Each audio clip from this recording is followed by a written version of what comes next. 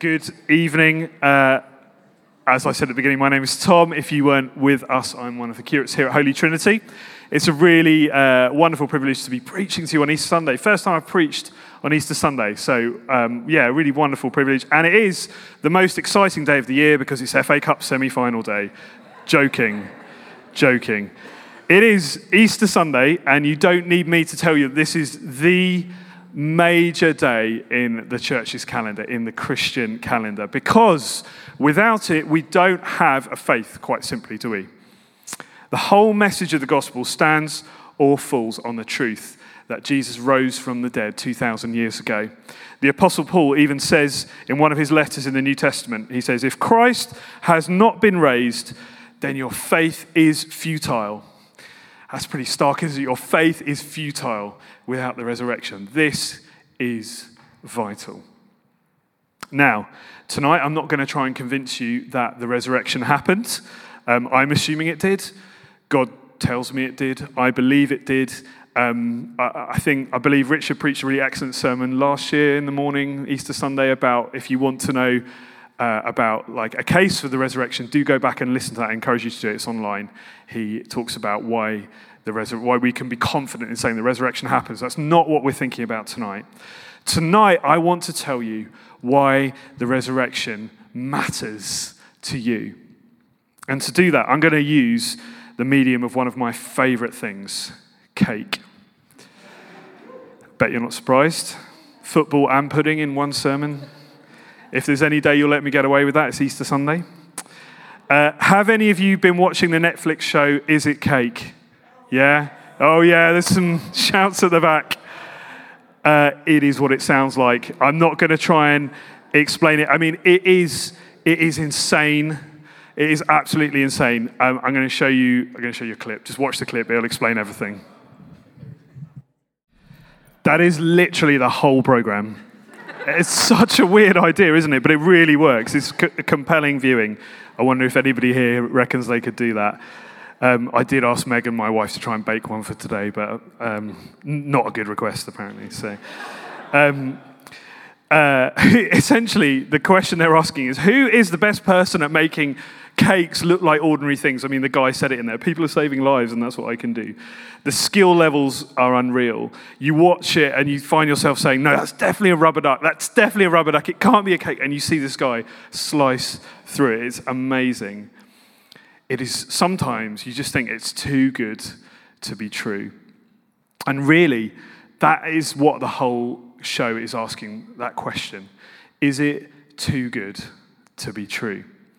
And so often, I think, when we approach the resurrection, that is the same question that we ask ourselves. Is it too good to be true? We intellectually believe it, we accept it, we rationally accept it, but somehow we don't buy that it's fully true for us. If you're anything like me, you kind of rationalize it and you say, sure, okay, I believe Jesus rose from the dead, he saved me from my sins, and that one day, I'll go to heaven, I'll be with him forever. But let's be real, it doesn't change the fact that, every day I still mess up. Every day I suck at being a good person. I still get worried about stuff. I still kind of am in fear about the future. We accept that the resurrection is true, that we're saved, but surely it's too good to be fully true for us. We don't doubt that it happened, but we don't embrace the life-changing implications that the resurrection has for us here and now today. It's too good to be true. I want to suggest tonight that this is a position that cannot hold. It's a contradiction in terms. Either it's true or it's not. And if it is true, then it's true for you. So tonight, I'd love us to look at Luke's account of the resurrection together so we can understand that the resurrection is real and that its truth floods into every single part of our lives. We're going to just dive into the Bible now in Luke chapter 24. I really encourage you to have a Bible open if you can, whether you've got it on an app on your phone. We're going to be in Luke chapter 24, or we do have some Bibles at the back. We've got some brand new Bibles. So wave a hand if you like a brand new Bible. It's never been opened before. Yeah, we've got a couple at the front. Thanks, guys. You'll get Bibles brought around to you. Thank you. Just one or two at the front here. Thank you. I think they're even large print as well, so for people like me. Luke chapter 24, beginning at verse 1. It is going to appear on the screen as well.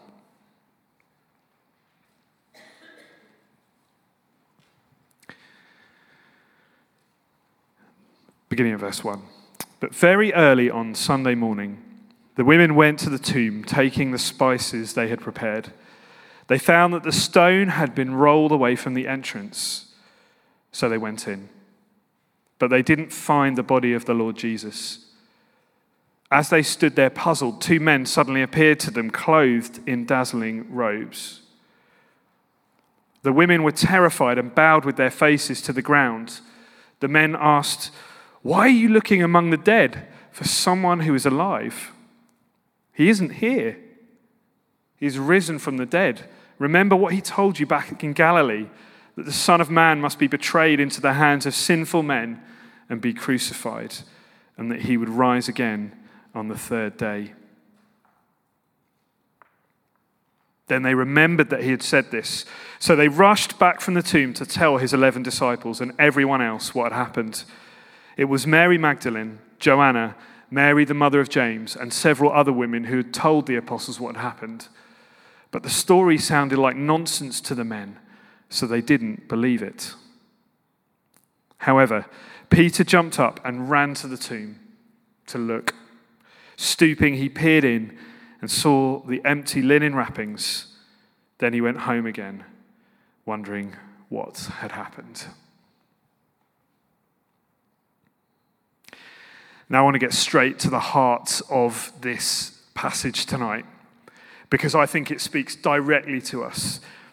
And it's that question that the strangely described dazzling men ask the women. They're probably angels. I'm sure they're angels. And this is the question they ask. Why are you looking among the dead for someone who is alive? Why are you looking among the dead for someone who is alive? I mean, that seems like quite a strange question to ask, doesn't it?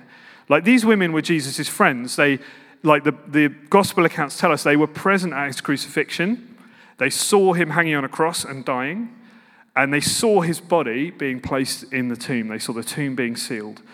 So they're coming back the next day, or 2 days later, because the Saturday was a Sabbath, so they couldn't come and anoint the body. They're coming back on the Sunday to anoint the body. And so, you know, they've seen him die, they've seen him buried. Why on earth would they think anything other than he was still very dead on the Sunday? Dead people generally stay dead, don't they? So why is the angel asking this really weird question? It sounds like if I'm honest, it sounds a bit harsh, doesn't it? Why are you looking for the living among the dead? So what's going on? Well, if we need to understand this, we're going to have to scroll back a little bit in the story and listen to what Jesus told his followers a good while. So probably a year or two before his death. This is what he says to all his followers. The Son of Man, so he's talking about himself here, he's talking about Jesus. The Son of Man must suffer many terrible things. He will be rejected by the elders, the leading priests, and the teachers of religious law. He will be killed, but on the third day, he will be raised from the dead. So you can begin to see, hold on, something's happened here. They've been told what's going to happen, but there's a disconnect. Okay, fair enough. This is interesting. Jesus has been pretty clear. But it gets even more specific. If we skip a bit further on into, this is now a couple of weeks before Jesus' death, we go to Luke chapter 18. He says, this is Jesus speaking again, "Listen, we're going up to Jerusalem, where all the predictions of the prophets concerning the Son of Man will come true. He'll be handed over to the Romans, and he'll be mocked, treated shamefully and spat upon. They will flog him with a whip and kill him. But on the third day, he will rise again." I mean, if we thought the first one was specific, this is like he's spelling out, isn't he? He's saying blow by blow, this is exactly what's going to happen to him. And this was just a few days before he actually died. So what's going on? The angel's question suddenly makes a bit more sense, doesn't it? Why are you looking among the dead for someone who is alive? What are you doing here? He told you he's going to rise again. You're looking in the wrong place. It was too good to be true. And it's not just the women at the tomb. The other disciples are the same as well. When the women go and tell them what happened, they go back to the disciples. We heard it in the reading. They say, we found this empty tomb. We saw the angels, and they told us that Jesus had risen again. Look at the reaction of the disciples. It was Mary Magdalene, Joanna, Mary the mother of James, several other women who told the apostles what had happened. But the story sounded like nonsense to the men, so they didn't believe it. It sounded like nonsense. It was too good to be true. They were in the same boat as the women. Their hearts and minds were still in the tomb. Peter even went there physically. It said it in the passage, didn't it? He went there physically to investigate if this had actually happened. It was too good to be true. And just as the angel's question stood to the women who were at the tomb 2,000 years ago, and just as the angel's question stood to the disciples who received the news, I believe that same question stands to us today. Why are you looking among the dead for someone who is alive? Because however long you've been a Christian for, maybe some of you aren't Christians, maybe you've been a Christian for days, months, or many, many years. However mature you are in faith, I think we all have a tendency to downplay the resurrection. It's like in our human brain capacity, we don't have the ability to sort of compute and process what God's saving, resurrecting power actually means. Like I've already said, I really know, I promise you I know that the resurrection happens. But often I don't really expect to see its power at work in my life. Just like the women trying to find Jesus, just like the disciples moping around, too frequently I find myself coming back to the tomb, back to the dead place, rather than looking for the life. Let me give you an example.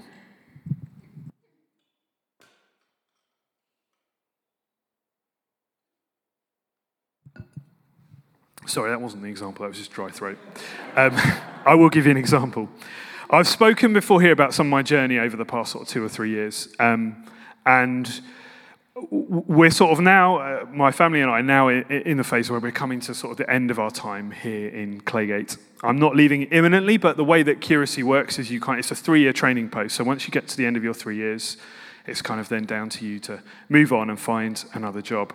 Kind of a vicar role, effectively. So at some point within the next 6 months, that will probably be happening. And with that comes a whole load of uncertainty. And, that's a huge deal for me and my family. I've got 3 young children. And as I speak to you right now, I have no idea where we're going to go. No idea. No idea where God's going to call us. I don't know what house we'll be living in, what schools our girls are going to go to, where Megan, my wife, is going to work, what church we'll be at, what part of the country we'll be in, what part of the world we'll be in. We don't know. And my tendency is to think about the negatives. My tendency, I know that Jesus saved me. I know I'm going to heaven. I get that. But what if he sends me somewhere horrible to work, like the north or somewhere like that? I'm joking. I'm half northern before anybody gets offended. My mum was from Yorkshire. I'm half northern. That was a joke. But genuinely, what if we have to go somewhere that just isn't a right fit? What if we really struggle? What if the church doesn't do worship like we have here at the Six? What if my daughters can't get a school place? What if my wife can't get a job? What if our house is awful? What if my faith suffers as a result? What if my children don't grow up knowing Jesus?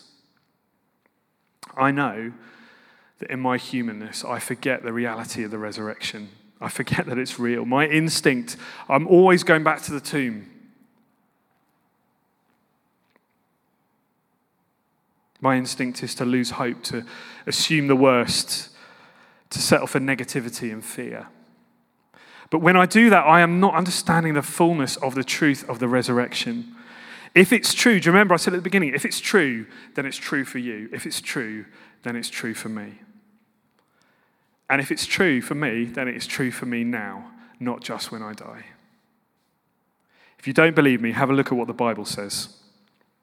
Apostle Paul, again, writing after the resurrection to the church in Rome, he says, "The Spirit of God who raised Jesus from the dead lives in you." The Spirit of God who raised Jesus from the dead lives in you. And just as God raised Christ Jesus from the dead, he will give life to your mortal bodies by this same Spirit living within you. In one of his other letters, he says this, "I also pray that you will understand the incredible greatness of God's power for us who believe him. This is the same mighty power that raised Christ from the dead and seated him in the place of honor at God's right hand in the heavenly realms. The same power that raised Christ from the dead lives in you." Just take a moment to let that truth sink in. The same Spirit that raised Jesus from the dead lives in you tonight. It's not just some of that power or something a little bit like that power. It is the same power lives in you. The moment that we first say sorry for our sins and we put our hope in Jesus, we get that exact same resurrection power living in us. Like it's not even, we don't even get a choice about it. It's there whether we like it or not. But here is the thing. It only works when we acknowledge it, when we exercise it. Because the word that Paul uses for power here in this Ephesians reading, when he says mighty power, in the Greek, he was writing in Greek, and in the Greek he uses a word, I think it's pronounced dunamis, but it's like dynamis. It's like where we get the word dynamite from. If you think of a stick of dynamite, it's just a stick, isn't it? It can't do anything unless it comes into contact with the flame that detonates it. It's the same with God's resurrection power in us. We have to embrace it. We have to do something with it because otherwise it's just raw potential energy. In the same way, unless we fully welcome the reality of the resurrection, this mighty power that lives in us today, it will just sit in us, kind of dormant. If we don't move on from the tomb, like the disciples, if we're stuck in the place of the dead, then we can't do anything with it. Just like the disciples who couldn't hold on to Jesus' clear promise that he was going to rise again, so we struggle to hold on to that promise that resurrection power lives in us. Now, I get it. It's easy to stand here on an Easter Sunday and kind of say this. And we've all seen our hopes dashed, I'm sure, in our lives. We've all seen our failures repeat themselves. I know I have. We've all been through seasons of intense pain and loss. And please don't mishear me. The resurrection doesn't mean that we don't suffer. After all, there's no resurrection without the crucifixion. But the truth presented in the gospel is that sin does not have the last word.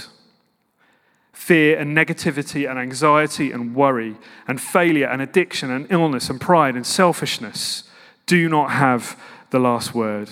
Death does not have the last word. Because he rose from the dead, Jesus has the last word. And that means that I can hold on to the truth of the resurrection, that God has good plans for me and my family. But you know what else it also means? Even if all that stuff happens, if my worst fears come to pass, I can still hold on to God's resurrection power being at work in my life. I don't need to keep coming back over here to the place of the dead, to the tomb. And you don't either. It's not too good to be true. We need to look for the life. Where tonight are you struggling to look for the life? Where do you need to know God's resurrection power? What causes you to lose hope? Is it a pattern of sinful behavior? Is it a relationship? Is it a medical condition? Is it a hard heart? Whatever it is, God wants to break through tonight and remind you of that same resurrection power being at work in your life. Tonight we have a choice. We can choose to be like those disciples over here in the tomb, not ready to believe, with cynical hearts, looking in the place of the dead. Or we can choose to be over here. We can choose to be resurrection people, reminding ourselves of God's promises in Scripture, of his resurrection power at work in our lives, in every single part of our lives. The resurrection means we get life after death, but it also means we get life during life. You know, we sang it earlier, didn't we, in one of the songs, King of Kings, for the love of Jesus Christ, who has resurrected me. He has resurrected me. Why are you looking for the living in the place of the dead? Don't go back to the tomb, because Jesus isn't there. He is alive, and he's at work in your hearts and bodies with the same power that raised him from the dead on that first Easter Sunday. Jesus is alive. And friends, I promise you tonight, this is not too good to be true. Amen.